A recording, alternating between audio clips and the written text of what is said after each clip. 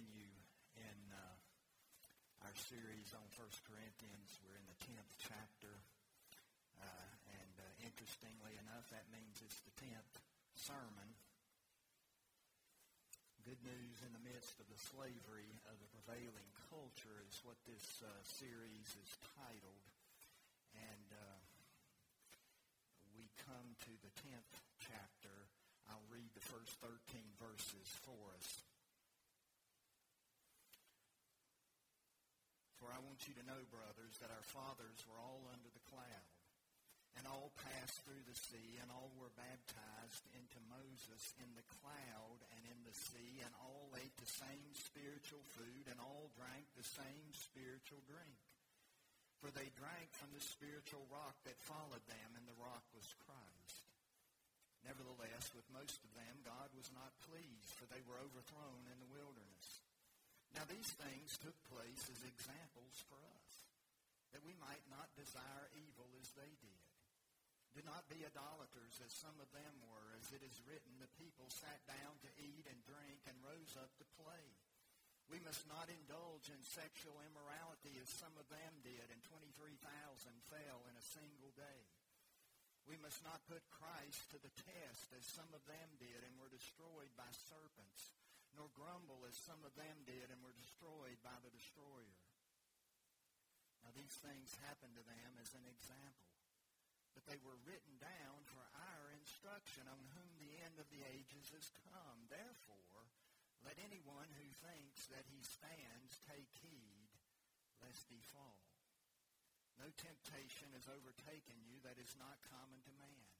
God is faithful, and he will not let you be tempted beyond your ability, but with the temptation he will also provide the way of escape, that you may be able to endure it.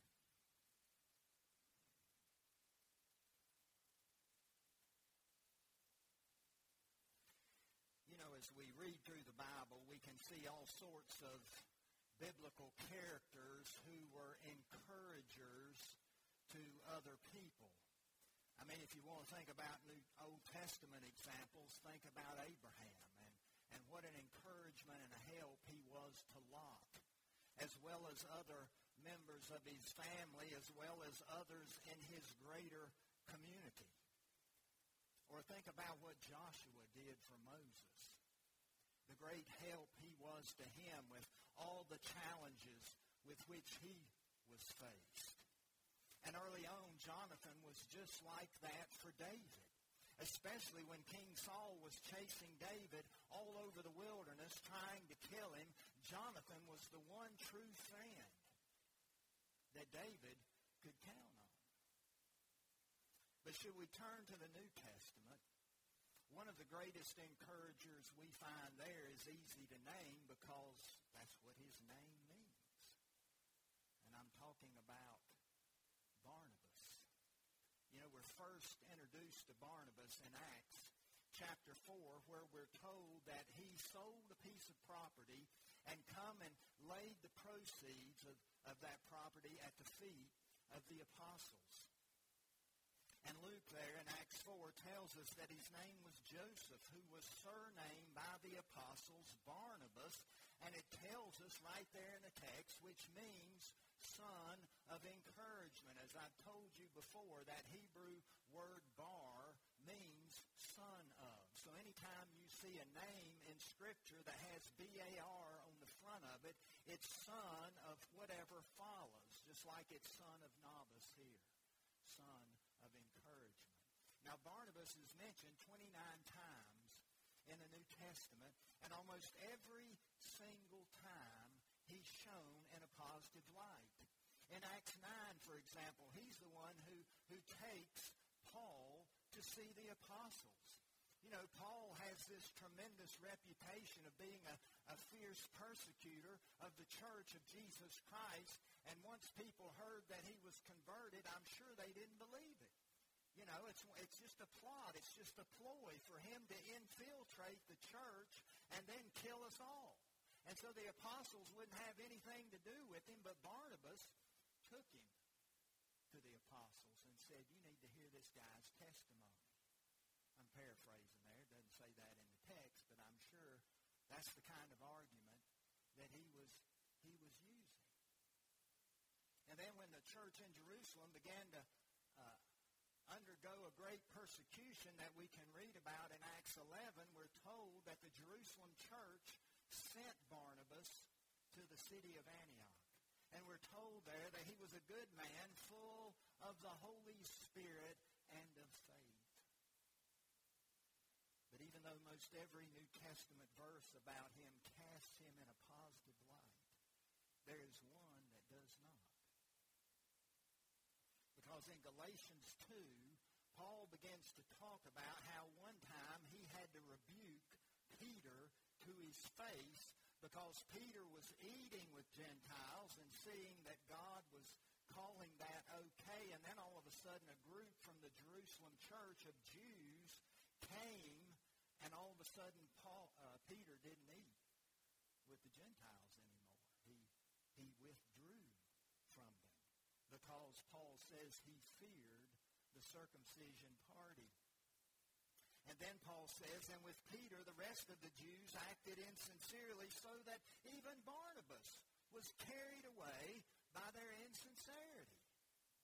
This is one of the many places in Scripture where we're shown that our past faith and ways in which we've been used by God for the good of the kingdom is no guarantee of our willingness to stay true to God in the future. If you don't believe that, if you just want an Old Testament example, think about King Solomon, who did not run the race in a way as to obtain the prize. You know, you and I, we can be full of the Holy Spirit and of faith one day, and the next, we can act like a hypocrite. This is why the Bible repeatedly teaches us that the Christian faith and life is not some kind of accomplishment. In other words, we can never arrive where we need to be. We're never fully sanctified in this world. Rather, it's a race to be run. It's not an accomplishment. It's a race to be run, as Hebrews 12 teaches, and it's a fight to be fought. It's a faith to be kept to the very end, as Paul tells us in 2 Timothy 4. In fact, it's an ongoing spiritual battle of sorts, as Paul makes clear in Ephesians 6 when he implores all of us to put on the whole armor of God so that we might stand against whom? The devil. Surely this spiritual war is evident to us as a congregation with all that's happened to us and families here in the midst of this church, starting back in April and continuing now even to other of our precious children and young people.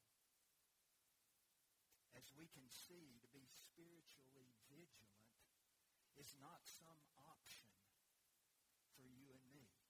As Jesus said so well, watch and pray that you may not enter into temptation. This is what Paul is trying to get across to these Corinthians.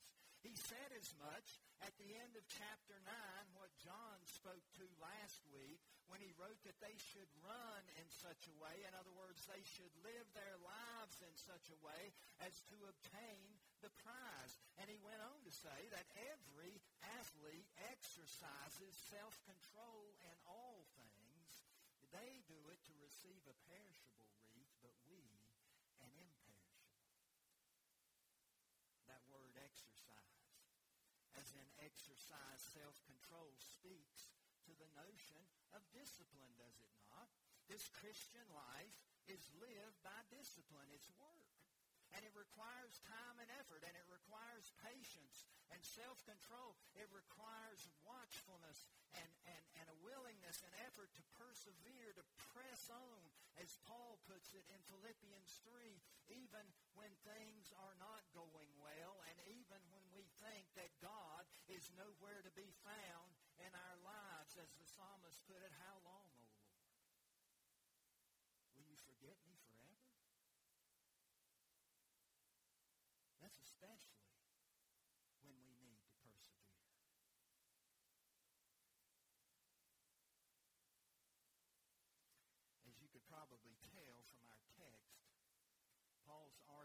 this passage is really a two-part argument. We see the first part in verses 1 through 5 where he uses the children of Israel as an example of those who failed to run the race in such a way as to obtain the prize. And this is the case even though they had so many things going for them. He basically makes the point that they too had their own form of baptism and their own form of the Lord's Supper, the spiritual food that they ate, nourishment provided by God himself through Christ, as it were. In other words, God in Christ was working freedom for his people Israel, just as he has worked freedom from sin for you and me through all that Jesus has accomplished on the cross. Yet what happened? Paul tells us that with most of them, God was not pleased. And they were overthrown in the wilderness.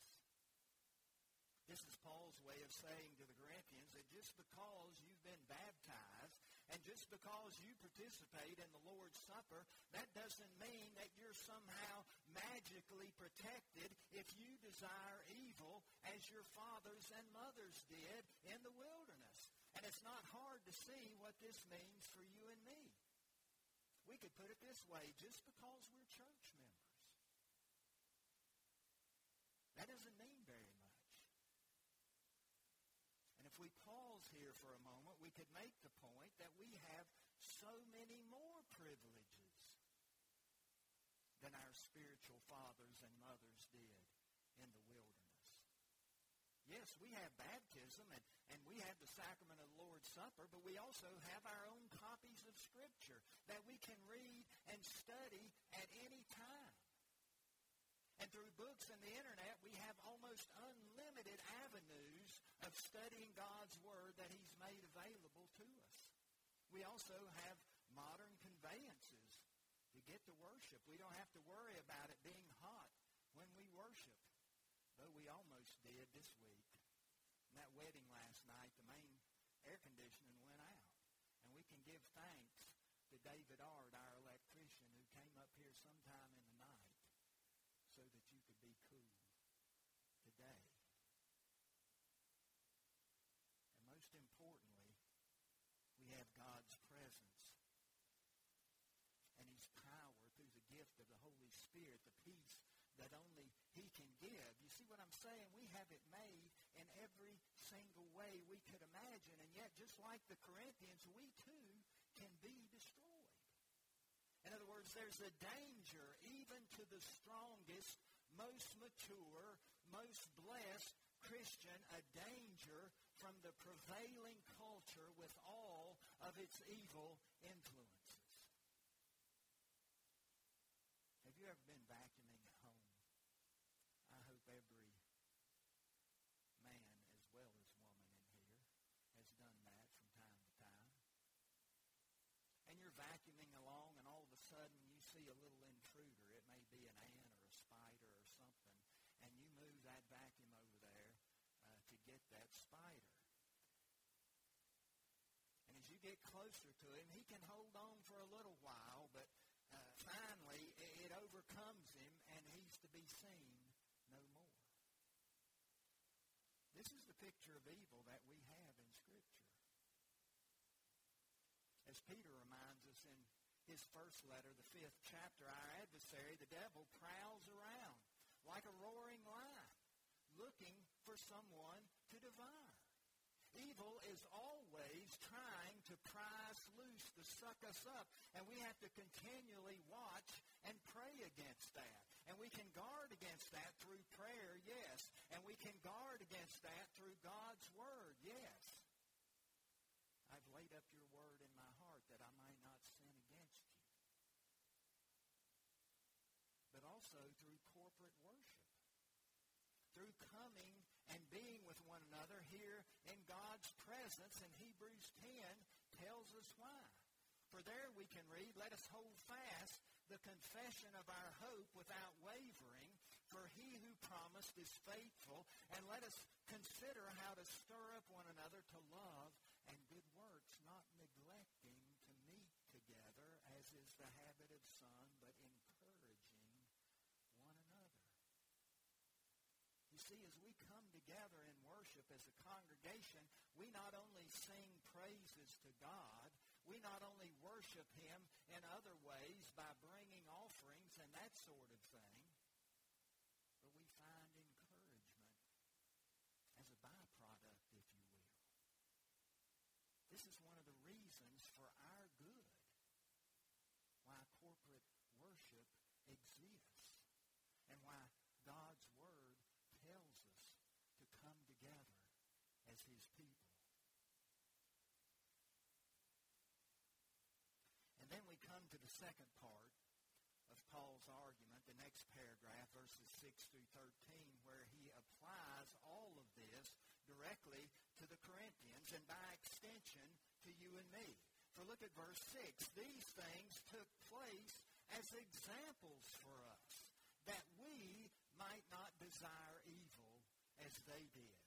And he begins to list off the kinds of things that the children of Israel did, how they were idolaters, and they indulged in sexual immorality, and they were grumblers, and they put Christ to the test. Notice how for Paul there, God and Christ are interchangeable.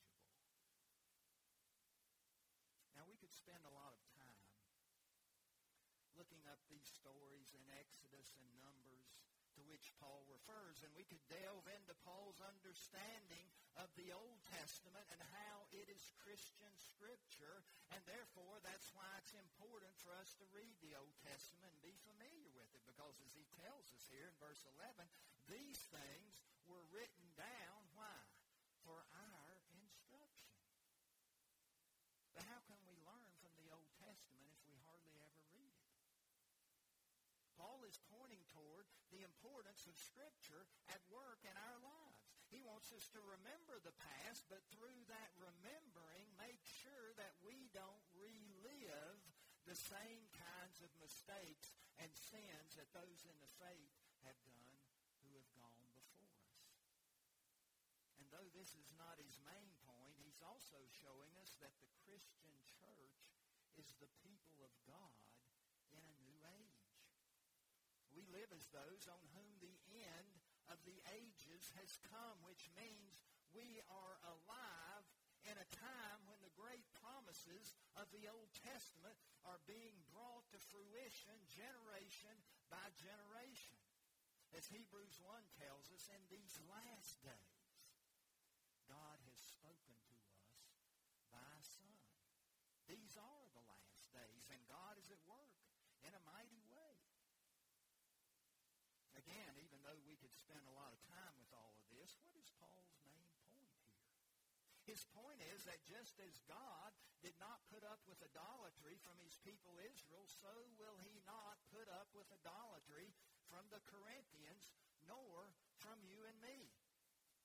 And let's face it, our idolatry today could be defined with lots of words. We talk about that in terms of money, of sex, of power, of celebrity, influence. But the real issue is ultimately that we idolize ourselves.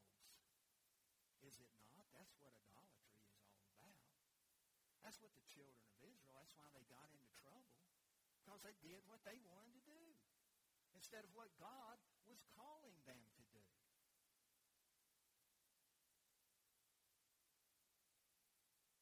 But notice that Paul summarizes all this with verse 12. And we know it's a summary because he uses the word therefore. Therefore. Anytime you see that word in Scripture, you look back to what was just said. Therefore, let anyone who thinks that he stands take heed lest he fall. Obviously, that's a warning. Just like Barnabas, we might be a good man or woman, full of the Holy Spirit and full of faith, but even we can be carried away. We need to take heed lest we fall. John Calvin has some important things to say on this 12th verse in his commentary. He begins to talk about assurance, which sounds a little strange, but you know, if you think that you stand, you are assured of something. And Calvin begins to talk about two kinds of assurance. He he says the first rests on the promises of God, so that the believer is convinced in his heart that God will never leave him, and relying on this conviction, he stands up to Satan and sin, cheerful and undaunted. However, at the same time, remembering his own weakness, he falls back on God in fear and humility, and in his anxiety willingly commits himself to God. Calvin says this kind of assurance is a holy thing and cannot be separated from faith. This kind of assurance relies on the promises of God. It relies on the fact that his word is true, that he is who he says he is, that the book of Revelation is right, that it's a great war, but that the war has already been won by Jesus Christ on the day of resurrection.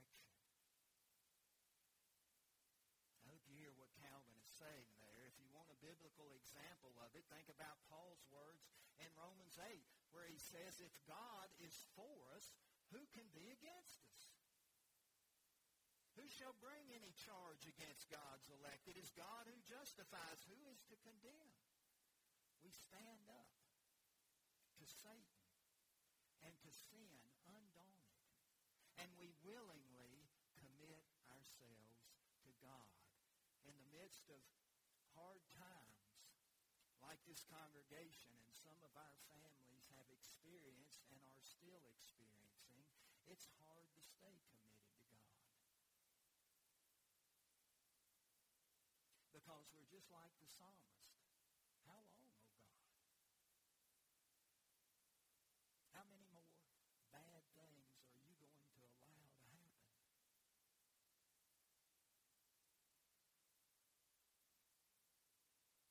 We have to continue to put each foot in front of the other. Even if we can't hardly run, we have to keep moving forward toward God and his will. We have to continue to do the next thing that needs doing. We have to run the race with perseverance, and Hebrews makes it clear that the only way we can do that is looking to Jesus, the pioneer and perfecter of our faith. Then Calvin tells us about the other type of assurance. He says the other kind of assurance has its roots in nonchalance, when men are bursting with pride because of the gifts they have and are quite unconcerned about their own situation, with the result that they are open to all kinds of attacks from Satan. Calvin says it's this kind of assurance that Paul wants the Corinthians to give up. And I've spent so much time with what Calvin has to say because I wanted you to hear those two descriptions of assurance so that you can understand which one describes you in this life. Do we stand because we're relying on the promises of God? Or do we stand because of our own pride and giftedness? You know, the children of Israel had their freedom, and they had water miraculously in the desert, and they had food provided every single day, and they had God right in their midst, and they had each other, and most of them still gave in to the pagan culture. What will happen to you and me? Especially as this world continues to push and push and push against the church of Jesus Christ. And then Paul gives us a great encouragement about temptation in verse 13. And this verse is so important, not just to his scheme of things, but to your spiritual well-being and to my spiritual well-being, that we'll come back to it next week and spend the